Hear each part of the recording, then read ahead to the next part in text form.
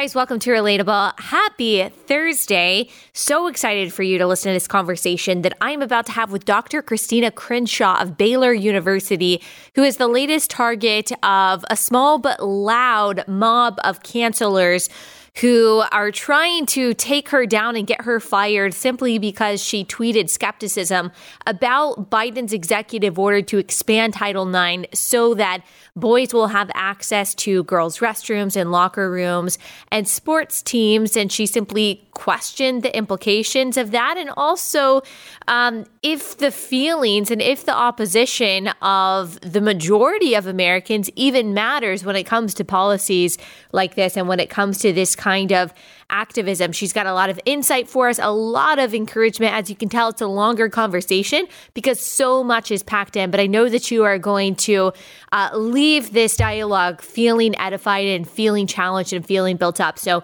I'm really excited to end the week with this conversation. Without further ado, here is Dr. Crenshaw. Dr. Crenshaw, thank you so much for joining me. Could you tell everyone who you are and what you do? So thank you so much for having me. So I teach as a professor, technical lecturer at Baylor University. I have been in education for 20 years, taught as a high school English teacher, and then moved into the higher ed side. And I have taught as a professor out in California, and then we moved back to Waco, teach at Baylor. I have taught everything from educational leadership to social issues in education, most currently teaching a faith and writing class in the English department. And then I also teach an anti-human trafficking class through the Honors College.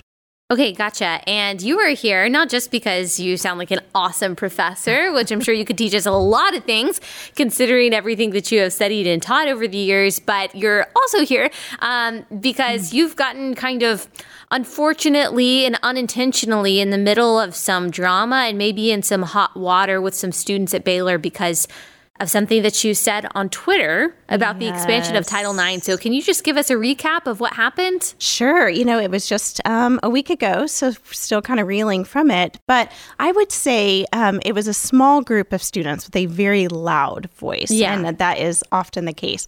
But because I want to accurately represent the student body, I have felt overwhelmingly supported by colleagues and students. Yes. So about 2 weeks ago, I would call him a like-minded colleague, Dan Darling, posted his own tweet that said, we need to be concerned as people of faith about the Mexico City cancellation with the executive orders by Biden and this Title IX expansion that we should be concerned about this.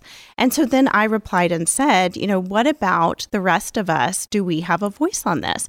Essentially saying we are catering, we are appeasing the 1% really at the expense of the 99, the rest. Yeah. And that isn't to, imply that everybody shouldn't be protected. But my concerns, what I was really raising with just 140 characters is the idea that are we penalizing biological females at in order to cater to, again, to kind of acquiesce or appease, the small percentage who really want to occupy these spaces. And if you, kind of look at the language of the tweet, I use it in terms of children, because when I was tweeting, I was not thinking at all of my identity as a professor. I certainly have, a constitutional right as a professor to have this opinion, but I'm looking at it through the lens of being a female, of being a mother, and anti-trafficking work that I do.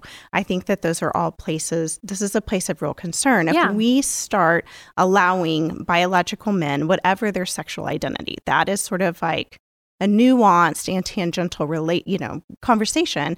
If we allow biological men to have access to spaces historically reserved for biological women, we are going to have, it could be problematic. I think that there's enough data and enough reason to be concerned about that issue. Yeah. And so you raised concerns about that. And I think everyone listening probably knows exactly what you mean by the Mexico City policy and the expansion of Title IX. But just to clarify, clarify for people who may not know, the Mexico City policy Biden reversed, and what that actually does is it sends our tax dollars to fund abortions worldwide.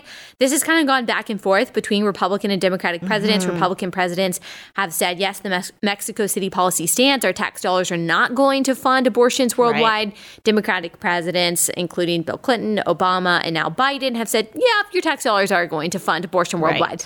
Christians should obviously care about that. Those of us who are pro-life, and then the expansion of Title IX is talking about allowing boys who identify as girls into girls' exclusive spaces. So locker rooms, bathrooms, sports teams. And your tweet raised a concern about that, which I think is a totally legitimate question. Yeah.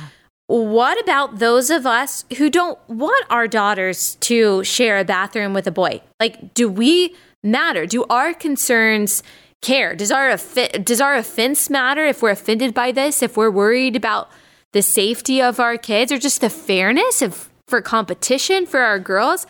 Why don't our voices have a say? And I think the fact that you got so much backlash for raising that concern shows that the opinion of some people, even if it's a minority of loud people, is that your voice and your opinion and your concerns, they don't matter at all. And not only that, but they're bigoted. Would you say that's an accurate assessment of the reaction that you've gotten from some? Absolutely. Again, I would say, here's what I think is also really fascinating about this is I didn't realize how organized the backlash would be. So, a good week goes by and nobody really, people like the tweet or whatever, but there was not an immediate reaction to it, mostly because within my then small, it's tripled in size since then, small Twitter community, it is full of like-minded people. So I think it's, similar conversations that I have been having. But there is a group on campus who is working to become an organized, official, sanctioned group on campus that would support LGBTQ rights. So they would be part of the university campus recognized groups. And they've been on this mission for a while. I was a doctoral student there, and I remember, they were fighting for to be part of the university even then. And I'm not really privy to all of their conversations. I have not really been paying attention. I just know it's been at least, if not longer, a 10-year battle. And apparently there has been a very organized effort as of late to make this happen. So the Baylor Lariat, which is the student paper, ran an article recently, but, before my tweet, really advocating for this group to become an officially recognized group. And this was just fodder for, I think, their agenda, because then from here, they ran an entire student paper. It's not Baylor official, but, it's on campus, a story about, and the title of it was Dr. Crenshaw, our Baylor lecturer tweets homophobic rhetoric. And so, just even that language that was homophobic. I'm looking at our children and what this means for women. And suddenly this has this label on it that looks to shut down conversation, that looks to really label somebody, to pigeonhole them. It shuts down. It makes the conversation polarizing. And it's no longer a conversation. It's a label, and it's hate speech, which is part of, what they had called it. Yeah. So a petition gets started to get me fired. There's a whole change.org petition to get me fired. Finally, the university weighs in, and they do it in a very diplomatic way, which is to be expected. And they say, hey, this is the right to free speech. This wasn't hate speech. It's within the constitutional right. We need civil discourse. That then enrages the students, this small group on campus, even more. How many signatures were there at the time that Baylor responded? Honest, Allie, I can't bring myself to look. So friends will screenshot, colleagues are coming to my defense. They're like, did you see this comment? And I always thought it was odd when, people of notability, celebrities or politicians would say, I don't read the news on me. And I'm like, yeah, you do. Yeah, you do. But I think now you understand a little bit. Like, your soul can only take so much. Totally. So I would estimate that between, social media and my emails, and this is a fascinating case study, social media is where all of the hate speech is coming. Yeah. Nobody will write that in an email. Like, it's either overwhelmingly supportive or they'll say, hey, I support you, but maybe if you're going to raise this question, it just needs to be a little more sensitive. I'm like, fair, that's fair. But on social media, between the two, I've probably gotten 300 responses. If I had to quantify it, 75% is probably supportive, and then 25%, there were some who wished ill will to my children. And I, there was a day last week where every time a car would drive by the house, I'm like, wait. You get nervous. Yeah, I get nervous, which I've never, ever had a reason or struggle. But the amount of just hateful words, just venom that I think people would say. And I understand they believe they're fighting for justice with these words, is what I think it is. They're young, they're in college. This is their activism. I know. And I don't think that they realize that I have been doing this 2 decades longer. And, that I have actual things that you can point to say, this is what activism looks like. Even if you want to, I approach life through a Christian worldview lens. Everything I do is very gospel-centered. But I think even as an agnostic or an atheist or in a pluralistic society, you could look at that and say, she's doing really great work. And just because you disagree with this one tweet doesn't mean you have the liberty to paint her as transphobic. Yeah. So I think that has been the majority of the rebuttal to this situation. Yeah. What probably intensified it is, I don't know if you've noticed, but almost every Christian network picked it up. All right, quick break from that conversation to tell you guys again about Annie's Kit Clubs. This is a subscription box for boys and girls that comes with a woodworking kit every month. So you'll get a new box every month with the new woodworking kit, and your child gets this kid-sized hammer, easy to follow instructions. And so they're able to create this awesome craft project with very little supervision, a very great alternative to maybe some of the other more digital electronic forms of entertainment that a lot of our kids use. This is a way for them to develop real life skills and to do something that is actually intellectually challenging rather than mind numbing. They also have Annie's Creative Girls Club, which is also a subscription box that comes every month. It sends 2 fun craft projects complete with easy to follow instructions. So like painting, beading, and things like that. Again, just a super cute and super sweet and super challenging way to keep our kids entertained. You can go to annieskitclubs.com/Allie. That's ALLIE. annieskitclubs.com/Allie and save 75% off your first shipment. That's annieskitclubs.com/Allie.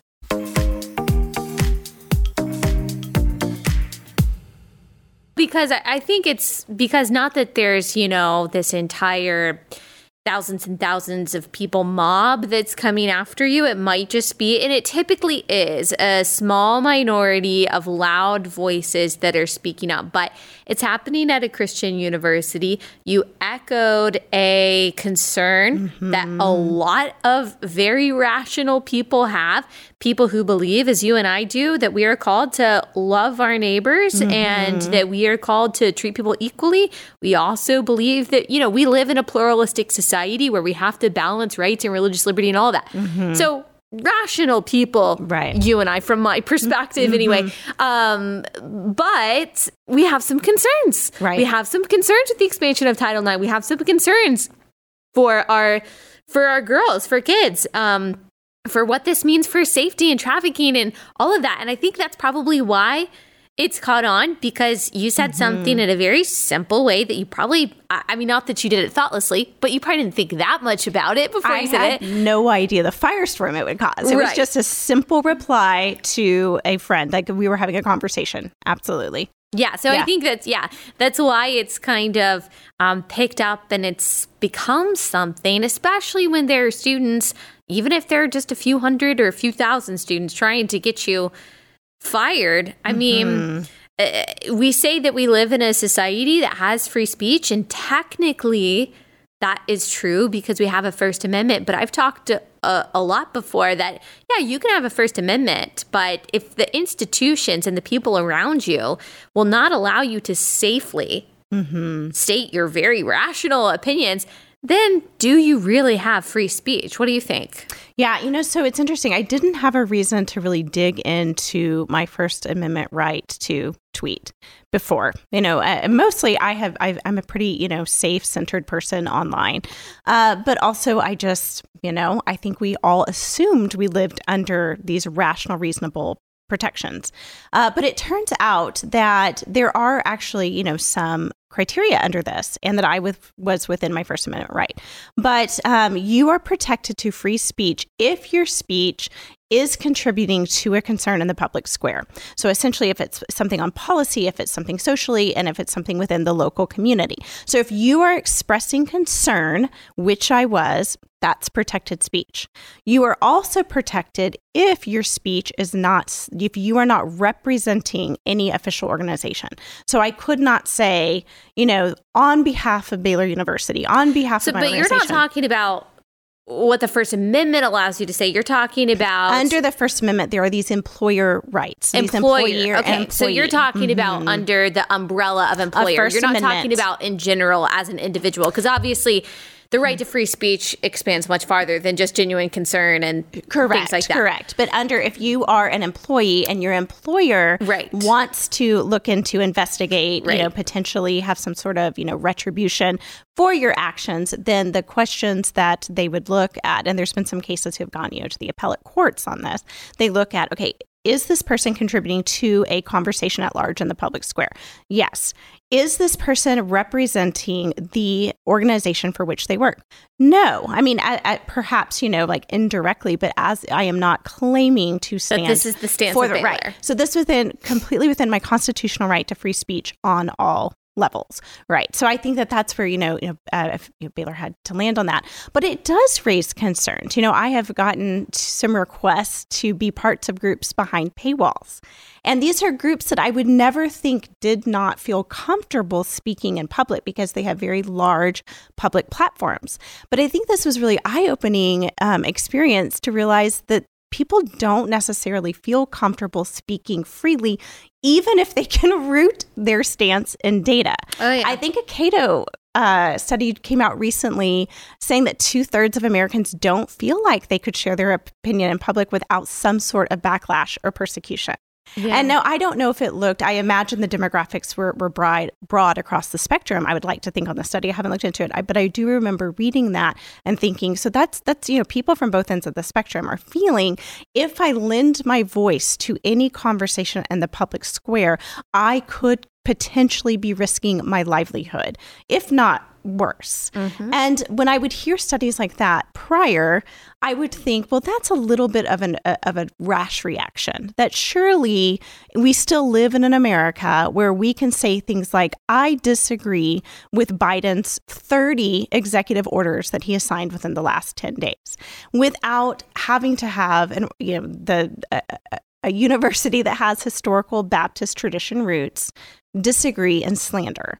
And so I think that's what's been alarming for people, to say, wait, if this Christian professor at a Christian university cannot even express Christian Orthodox traditional views without any sort of persecution or backlash, what does that mean for the rest of us? Mm-hmm. And I think that was really what was raised in all of these articles that have been written. Right. And Baylor, though, they've done a pretty good job of making you feel supported. Is that true? I would say that is true largely. I will go on record saying I have not personally heard from administration. I think that they're maybe just hoping it dissipates. But the provost, who is the second in command right under the president, did write a really great response about free speech. Civil Discourse brought up this example and said, this does not constitute hate speech. It is not grounds for reporting somebody to Title IX to question Title IX. And we're not going to fire her over this. And so it was a stance. Good. Yeah. Again, that just enraged the small group further, because then they took their, backlash out on me. So. Yes. And in my experience, it does typically dissipate. You'll get probably a trickle every now and then of people who will message you and things like that. But it is probably more encouraging than you realize for people to see someone like you raise a concern and, state something that so many people feel. And, we talked about a couple weeks ago, there was this baby sleep trainer. Her name is Cara Dumoplin, and it was found out that she donated to the Trump campaign. And, they tried to cancel her, put all of her paid for content for free online and all this terrible stuff. And, how she reacted to it was very kind, very gracious, and she didn't apologize. And that's the thing that I think people need to see is that if you say something that you really meant, and then the mob, even if it's a small mob, they come after you, they try to take you down, unless you really regret what you said, don't apologize. And I appreciate that you haven't. Yes, maybe you've taken some what you feel like is constructive criticism or whatever, but not apologizing, not then adding caveats, not then backing down. That actually gives people a lot of courage, don't you think? Yeah, I have found that to be true. Well, one of the things I said to someone who reached out, they're, a really big Christian organization, and they had written about me. And he said, thank you for your bravery. And I said, just very honestly, I was like, well, bravery is hard. I mean, bravery, it's really difficult. It's not easy to be on this side. I can see why people would cater or why people would cave and retract a statement. I could understand that now. I haven't, and I stand by what I said. I will say it again. Biological males do not need to be in biological women's spaces. That really is not the best for the majority. Yeah. I'm putting it in very simple terms because it's hard to believe that is a polarizing statement in this day and age. I know. Right. I would say, my husband asked me the other day, he was like, if you could do it again, would you? And I'm like, gosh, it's such a hard answer. I know. A hard thing to answer. But I would say yes. I would maybe take off the cool at the end. I think that made it a little snarkier than I had intended, in the moment, again, just between, colleagues or small little Twitter circle. But I think, otherwise, no, I feel comfortable with what I said. I stand by what I said. I don't apologize for what I said. And I'm sorry if it hurts a few people's feelings. I'm not looking to be cruel. I'm not looking to hate anybody. I am simply looking to protect the interest of everybody, but in this case, the majority. We have not stopped to consider how sometimes policies we make actually hurt more people than they help. And I'm just asking, can we ask the question about whether this is really a good idea, whether it is with funding overseas for abortion or whether it is allowing biological men to compete in sports or to participate in girls' clubs that have been exclusively for girls. We have to remember that Title IX, 1972, was really created to protect women, to create space for them to compete in education, for them to compete in sports, for them to have equal opportunity and equal access. And so this is the first time, really Obama administration that we see, he was the first one to include, rights of people who were not biologically of their gender that we've always defined it by. But I think when we look at what defines sex, that's also a conversation. I've had people who are not necessarily faith-based, but are scientists who are, biologists who work with anatomy, and they're like, this is really ridiculous for the sciences. Yeah. The hard sciences are having a hard time with this as well. Definitely. And we've had some of those people on this podcast. There are a lot of people. It's interesting how this whole, not just cancel culture, but I would say how far leftism has moved to the left, how it has created strange bedfellows. Yeah. It has united people in common cause. I have conversations on this show with atheists about the dangers of critical race theory, agnostics about the dangers of erasing women, radical feminists, they would call themselves, who disagree with the expansion of Title IX and Biden's executive order and the Bostock case, that apparently Biden's executive order was based upon. And so there's a lot of people, I would say the vast majority of people, when they really think about the issue, not just, well, do you believe transgender people have rights? Well, yeah, of course. I believe everyone has rights. But when you dig past it, well, do you think that men should be able to enter girls' spaces in prisons, in women's shelters, in locker rooms, in bathrooms, in girls' sports? Most people say, well, no, that's not fair. But I think when we've allowed kind of postmodernism and this post-truth world in which we live to infiltrate every area of our lives, then what is science? Right. What is biology? Right. What is gender? It all becomes what is sex? Very relative. It all becomes very arbitrary. Yeah. But the ironic thing in all of that is that in the midst of all of that relativism are people the people who carry that relativism are so dogmatic about being right. Yes. And you have just been on the bad end of that. Would you agree? Right. And I think what I'm finding too is you really cannot enter any kind of a civil discourse or conversation with people who are dogmatic and hostile and refuse to have a conversation about it. You know, if they're not willing to be reasonable about it, if they're not willing to bring in any kind of facts or data, if it is completely what we call, you know, within writing pathos, you know, logos, pathos, ethos, if it's basically just a feelings-based emotional argument, then you can only take that conversation so far. Yeah. Because really, this is a conversation Very that true. requires that we look at the logos, the facts involved in this, the data. You know, do we really think this is in the best interest of everybody? And that isn't to say that we don't look to protect everybody and to extend rights, but perhaps that looks like single stall bathrooms. Or can I at least have a nuanced conversation about what this will mean when biological men want to compete in track and sports? Because we already have some examples, some case studies of when biological men have competed in women's sports as they identify as transgender. Then they obliterate the field. You know, they end up winning all of these competitions. And you have these women athletes who are saying, wait a second, this is not fair. This is not right. We have worked too hard to get here. You know, first and second wave feminists worked to establish equal space. And then we have these third and fourth waves coming in saying, well, anybody who wants to identify as a woman is welcome to join the table in the conversation. Yeah. So I think there are a lot of us left still, you know, saying, can I raise my hand and ask a few questions about this? Because it all feels very anti-woman, to be quite honest.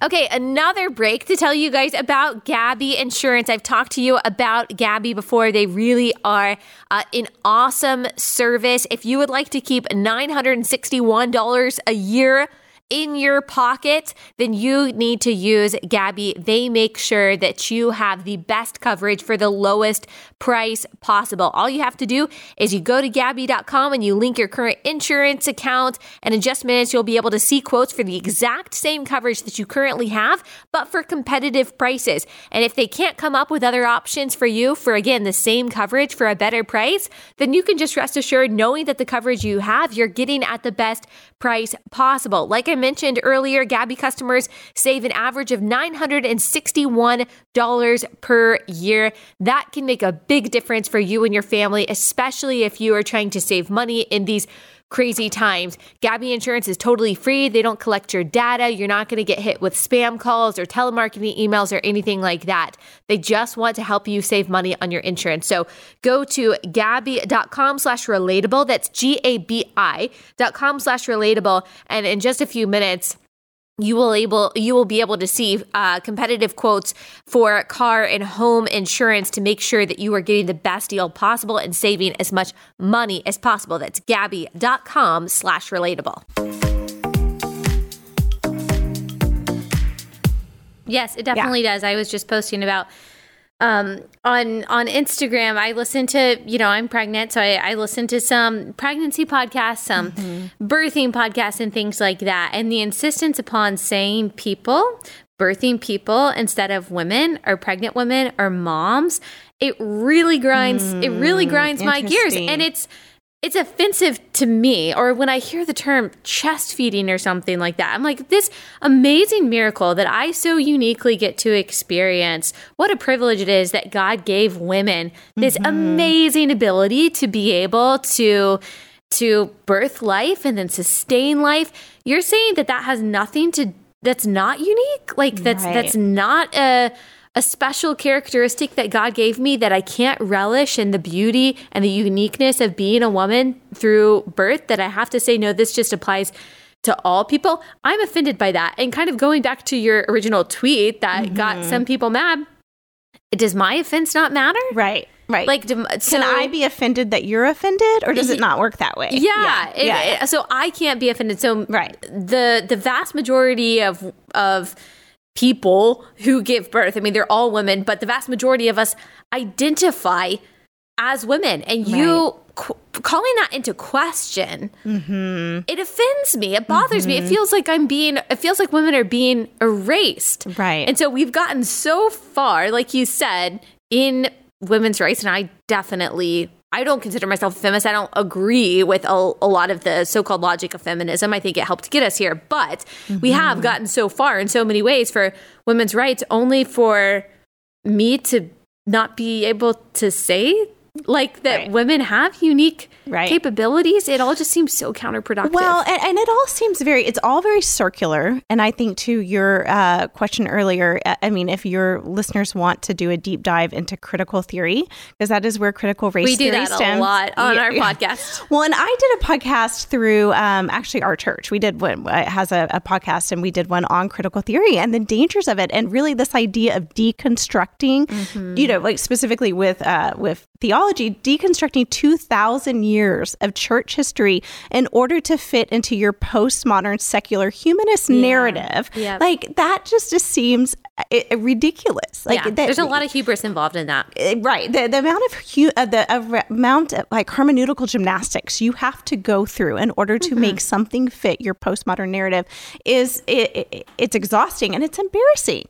And I don't think that they see the circular thinking within it, like, oh, I'm offended, but you don't get to be offended. Okay, got it.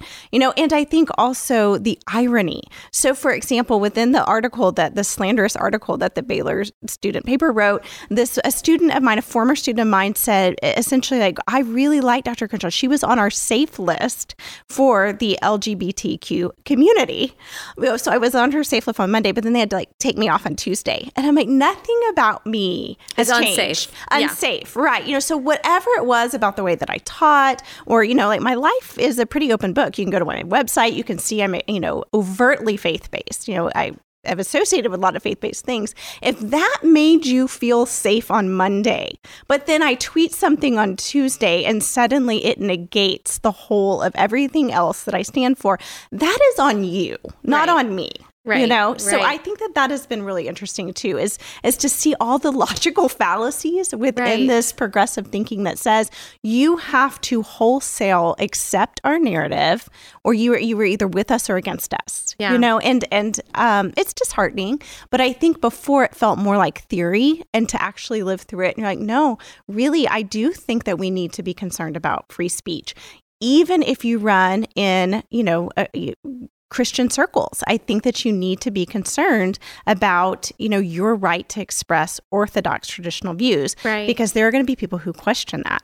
I think that we also need to be concerned about how much of a voice we give to youth. I have said often before on social media, yes, all voices matter, but not all voices carry the same weight. Yeah, definitely. Look to the experts. Kind of goes back to the ethos, pathos, logos. You have to have, obviously appeal to authority can be a logical fallacy, but knowing where something is coming from and if that person has any significance, totally matters. I would go to Dr. Fauci to get my epidemiology, but I go to a lot of people listening to this podcast would disagree with that. Okay, compared to for my theology, I would go to Dr. Timothy Keller, right? Like I don't, you go to the expert in the field. I'm not necessarily saying that I agree with everything Fauci says. So I'm saying you don't take advice exclusively from the internet. There's going to be people who also don't agree with Timothy Keller on everything. So just in general. People can disagree on all that. That's perfectly fine. But yes, they are experts, and you wouldn't go to Dr. Fauci for theology. Exactly. Or Keller for epidemiology, right? Like you go to the people who have done the hard work in this field. And that is, really my point there. So wherever you land, if you, Gospel Coalition or whatever, is where you go for your source. But the point is, go to people who do this for a living. Don't just take advice from groups on the internet. You have to go to people who have the clout and credibility is where I'm coming from in that. And so I think that has been interesting because we live now in this world, the last 10, no more than 15 years, where everybody has a voice and everybody has a seat at the table. And we want to, hear every voice, and every voice counts. And I think that we're starting to realize there's a danger in that is not the most reasonable and then the best interest of everybody to allow so many voices to be present at the table. Yeah. So, yeah. And you have to look at actually how many voices are there? There was someone who I've had on this podcast, Abigail Schreier, who she wrote the book Irreversible Damage, and she talks about she talks about this subject, about how there's actually a social contagion involved with these teenage girls suddenly saying that they identify as the other gender. Some of them go through surgery or procedures and they regret it. So she's written a book about that. She's really been a champion of that issue of advocating for these young girls who are kind of being tossed aside by the medical community and just given hormones and forgotten about. But one person, random person on Twitter complained about Target selling her book. One person, random, again, like, I don't know how many followers they had, but it wasn't some journalist or activist or anything. Target immediately responded, took her book out of distribution. Now, thankfully, she noticed this, and the rest of us, this is what it always is. The rest, conservative Twitter got loud, started writing stories about it, interviews on it, and they put it back on distribution. But it seems like just one tiny voice of opposition, when it comes from the left, is enough to make major corporations and sometimes universities cower in fear and kowtow. For no reason. I just think it would make such a statement if more people did what you said and said, okay, do I need to respond to this? Where is this coming from? Is this just one random troll that is angry? Okay, that's not worth responding to. It's when the universities respond, or when the corporations respond, and when they kowtow to these demands, that it becomes this whole big thing. Just say no.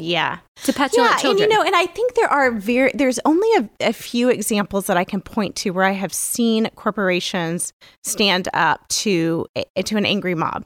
I remember this summer hearing a story about there was a group, some probably change petition online to get Trader Joe's to cancel. That's what I was thinking about. Some of their items. And Trader Joe's was like, we don't listen just to the views of a few. Like, we make corporate decisions within corporate, and we feel fine with these names. We are not going to change them because you woke up today and chose to be offended by this. That is not how it works.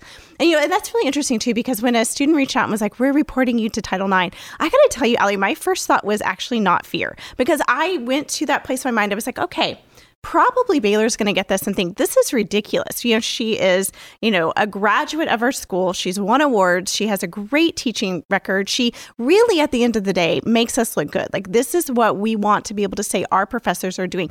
Great research, great work, and from a place of Christian mission. Check, check, check. But I thought to myself, okay, so Baylor gets this, what if they do decide to do an investigation? Because that's what they were trying to trigger. They were trying to initiate these students some sort of an investigation into this Twitter post. And I thought, okay, let's say I lose my job. Let's say I can never teach there again. I can't ever go to, A&M or UT or any other school. I'm blacklisted.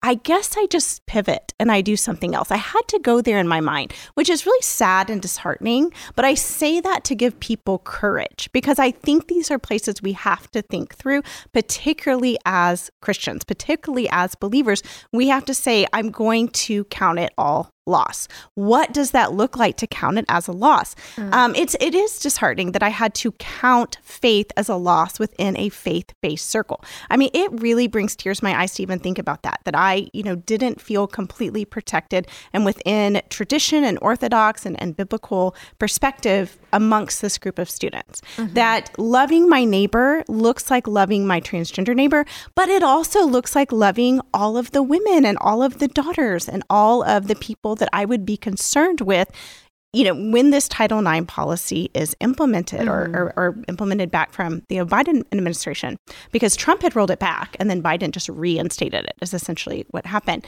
So I think that on this side, I would say coming out of this, that we have to count the cost. You have to be able to say, worst case scenario, what would my plan B be? Because I don't want to allow the world to negate what I know to be true about science, true about scripture, true about morality, all the things that we have historically said, this is a truism, and we have upheld it through the test of time. We can't just allow a postmodern narrative to obliterate that.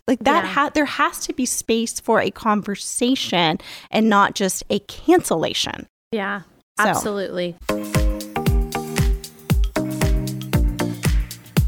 All right, just one more break for you guys to talk to you about a new sponsor, an awesome sponsor, and that is Score Master. So the average American has 97 points that they can add to their credit score. 97 points is a lot. It can make a big difference, but they don't know how to actually get them. And Score Master exists for that exact reason. It's not credit repair. It's credit science. It helps you get your points fast.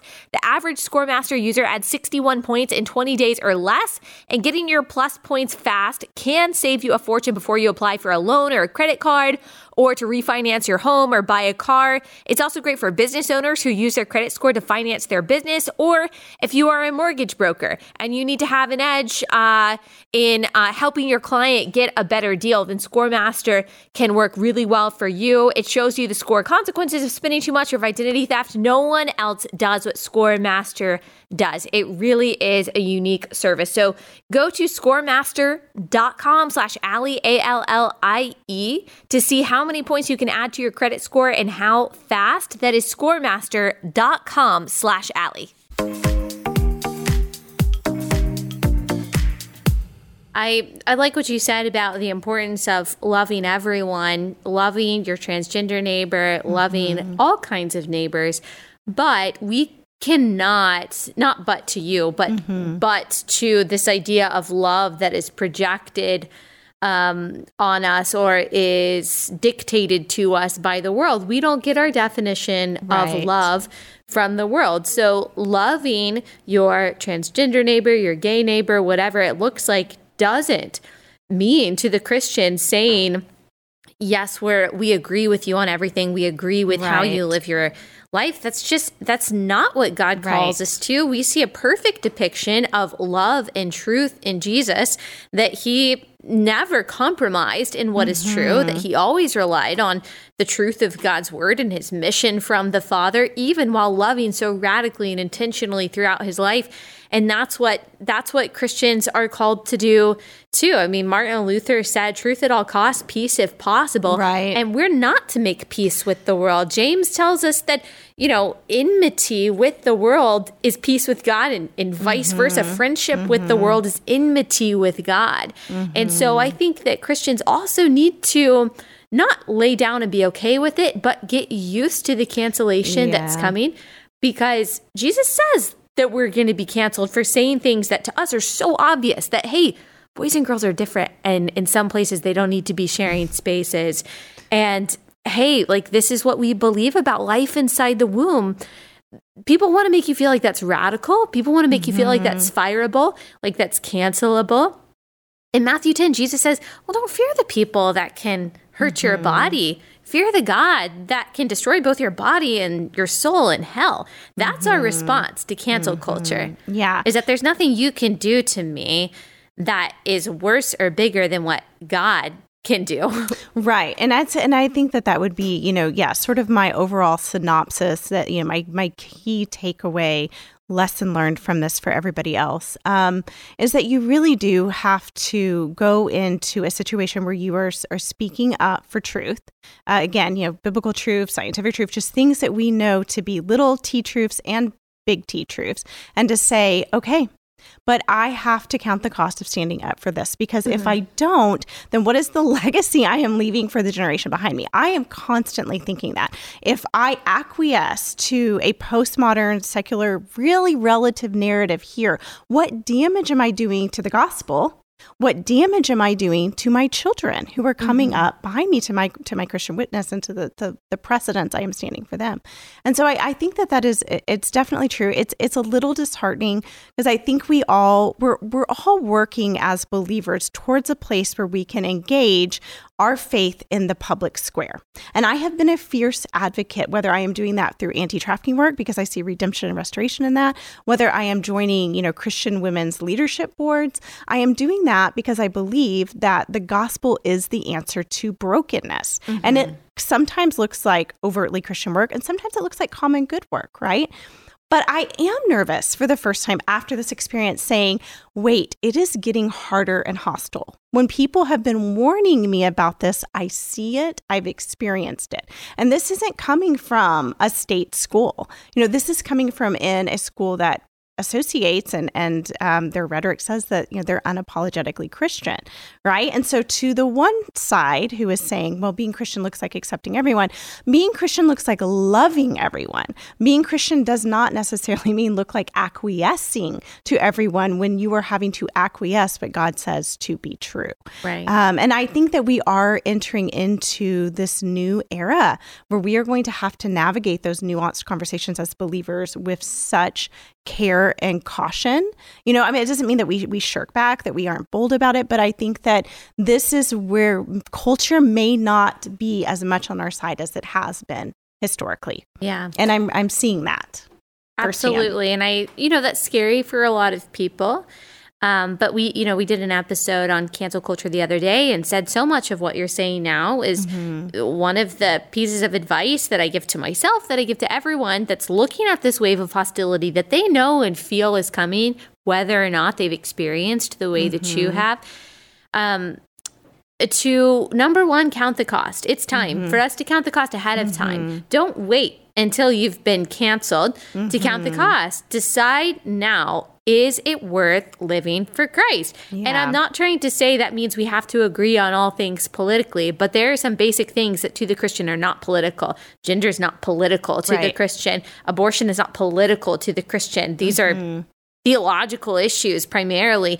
And so it's time to count the cost. And then another thing that I think that I encourage people to do is that when they see someone like you or someone that they know we're just standing up for what is true, getting the brunt of this mob, to stand up with them, to be willing to share the arrows, be willing to share the heat. I think that's part of loving people as treating people as you want to be treated. I would want someone to stand up in my defense and say, hey, this person's character is not what you're saying it is. This person is not a hateful person just because you disagree with them. And you know what? I agree with them. I think if we had more people willing to publicly say, I know I'm going to get canceled. I've counted the cost and it's worth it. And when I see someone being unfairly maligned for something that I know is true and I agree with, I'm going to raise my hand. Even I could stay hidden for a really long time, but I'm going to raise my hand and say, you know what? I agree. Yeah. That's really powerful. Maybe we won't change culture. Maybe we won't change politics, but we'll at least be united under a banner of truth while all of this is happening. Right. And I think, too, it's interesting because it actually, it brings tears to my eyes. I got teary-eyed when a student reached out and said, I just want you to know we have a group chat with 188 students in it, and we're praying for you. Oh. I didn't even know you could put that many on the group chat. But I just got really teary. It was a male student that I actually have never even taught. Yeah. And I think this has been a red letter moment for this micro example. I would love to believe is going to be true at the macro level, that when we face opposition, that like-minded people with similar values will rally around us and say, this is not okay. You don't get to cancel somebody because they have a dissenting opinion. And that is true of the right and the left. But I think that most of us would agree with the statement that we see it more strongly on the left. There was a study that came out of Harvard recently. I don't know if you've read this, not long ago, but within the last 2 years, that looked at cancel culture. And it found that both sides do it. But it indicated that the left does it more and that the consequences are more dire. Yeah. And and so I read that and I remember thinking, well, I can see that. But I think here, I really see that. It's very rare that I see conservatives trying to ruin someone's livelihood. Right. It happens. The incidences are much more rare. And typically I see it with something like, hey, I'm going to boycott Netflix because they had cuties. Exactly. Which, we talked about that too, the distinction between saying, hey, I'm going to take my business elsewhere, which everyone is totally free to do on the left or the right. Fine, vote with your dollar. That's very different than saying, hey, this small business owner, this one person, we're going to take on this person who said something I don't like, or this florist who won't service a gay wedding because of her belief in, biblical traditional marriage. I'm going to ruin her life and I'm going to go after her in court. Those two things they have very different repercussions. Right. Right. Very different motives. Yeah. And very different repercussions. Yes. Yeah. And so I do think, so again, I see this happen on the right or the left. I see it happen more on the left. And I do see that the consequences are more dire. And there is actually a study that supports that. So we can point to some data there. But I think, that is the thing that I think as believers, we're going to say, this is a red letter moment for all of us. Micro example on what we need to do at the macro level. When we experience cancel culture, when, somebody is trying to negate our right to free speech, to ask valid questions in the public square, to say that we disagree, then we have to be able to rally like-minded believers to say, she's not alone. He's not alone. We're concerned too, and that's not okay. And I think that in a way that we have not historically had to, because we shared the majority belief. Yeah. I don't know in this culture. I don't know that we have the loudest voice. And that is the thing. I think that we have the shared majority values across the spectrum of Christendom and people who, believe in Christianity. But I don't know that we have the majority voice anymore. And so it is going to take a rallying of people who say, hey, that's not okay. Yeah. And you cannot just bully somebody into submission. Yeah. So. Yeah. And I think the refusal to be bullied into submission also is, both of those things play together. Other people encouraging you and saying, hey, don't be bullied. Hey, everyone else don't bully her. And also that person, hey, I'm not going to be bullied. And I actually think there's a lot of encouragement. I remember a pastor a few years ago saying something that's just always stuck with me and has just become more and more significant as the years go on. And as I hear about different situations like this, is that the church actually thrives on the margins. So the church is in America being pushed out of the mainstream into the margins. And the way that that's happening right now is it's being really just evangelicalism in general is being conflated with things that it is not. White nationalism, white supremacy, hatred, bigotry, being told that it's dangerous, that it's inciting violence and domestic terrorism, that it's a threat to national security. And so, of course, any kind of speech that is even similar to any kind of traditional conservative Christianity, whether or not that person's a Republican, whatever, is going to be pushed to the margins. And that's scary for a lot of people because we have had this exceptional respite from religious persecution as Christians in the West, and in particular as Americans. But it's the rule, not the exception, that the church has been persecuted. And Jesus promises us that the gates of hell are not going to prevail against the church. That includes true believers in America. So yes, there's going to be pruning to the vine. Yes, there's going to be people that we thought were believers that at the slightest bit of pressure fall away. Yes, there's going to be compromisers who then come back and repent. And we might be pushed to the margins to where we don't have the cultural megaphones anymore, to where everyone's called a bigot and a racist for believing that the Bible is the word of God, whatever it is. But the church doesn't die on the margins. The church thrives on the margins. The church is not destroyed by fire. It's refined by fire. Yeah, and that's good. In all of these instances that you might feel, maybe you feel like this is so small that you just said a tweet that wasn't even necessarily theological. Yeah. And, it's not going to it might not go to Fox News. It might not certainly not going to go to CNN. It might not be this viral story. This small instance actually does matter. It actually does matter. And people listening to this conversation, it actually does matter. It is just another fortification of people's spirit to say, you know what? I am going to count the cost, and it is worth saying this thing that people think is controversial. Do you have any just last words of wisdom or encouragement for people who are facing, the same kind of anxiety that a lot of people are feeling right now with our views? Yeah, I would say take heart in knowing that even if you feel that the church is being pushed to the margins and not really welcomed, in public spaces, that there are still, people who are willing to stand for truth, and you're not alone. I would say, too, take comfort knowing that the global church is growing. The global church, I think more than ever, the last few years have made me look to what is God doing globally. Sometimes I can become a little, ethnocentric, just what's going on in the American church. And I forget I have brothers and sisters in Christ all over the world. And who are facing far greater persecution than Americans ever have. Right. I might, I could have lost my job as a professor or been canceled at universities. I wasn't, thankfully. But there are people being persecuted persecuted in prisons for their faith. The underground church in China, I mean, there are places, where people do not feel like in the Middle East that they can profess to be a Christian. And so I think you're not alone in your persecution, but you're not alone in your hope either. For 2,000 years, the church has been growing and it has withstood the test of time, and it will. And so I think that's where my hope is. I know that that the Lord is never ending, that his promises are true, and that I can rest in that. I can trust in that. I can trust that, those promises are going to come to fruition. Even if I don't see it in the moment, those are going to come to fruition. And I would say the last thing, a litmus test for me, because sometimes people don't know, well, what voice do I trust? Who do I listen to? These are my quick litmus tests for people. I would say I ask myself, would I trust this person to raise my children?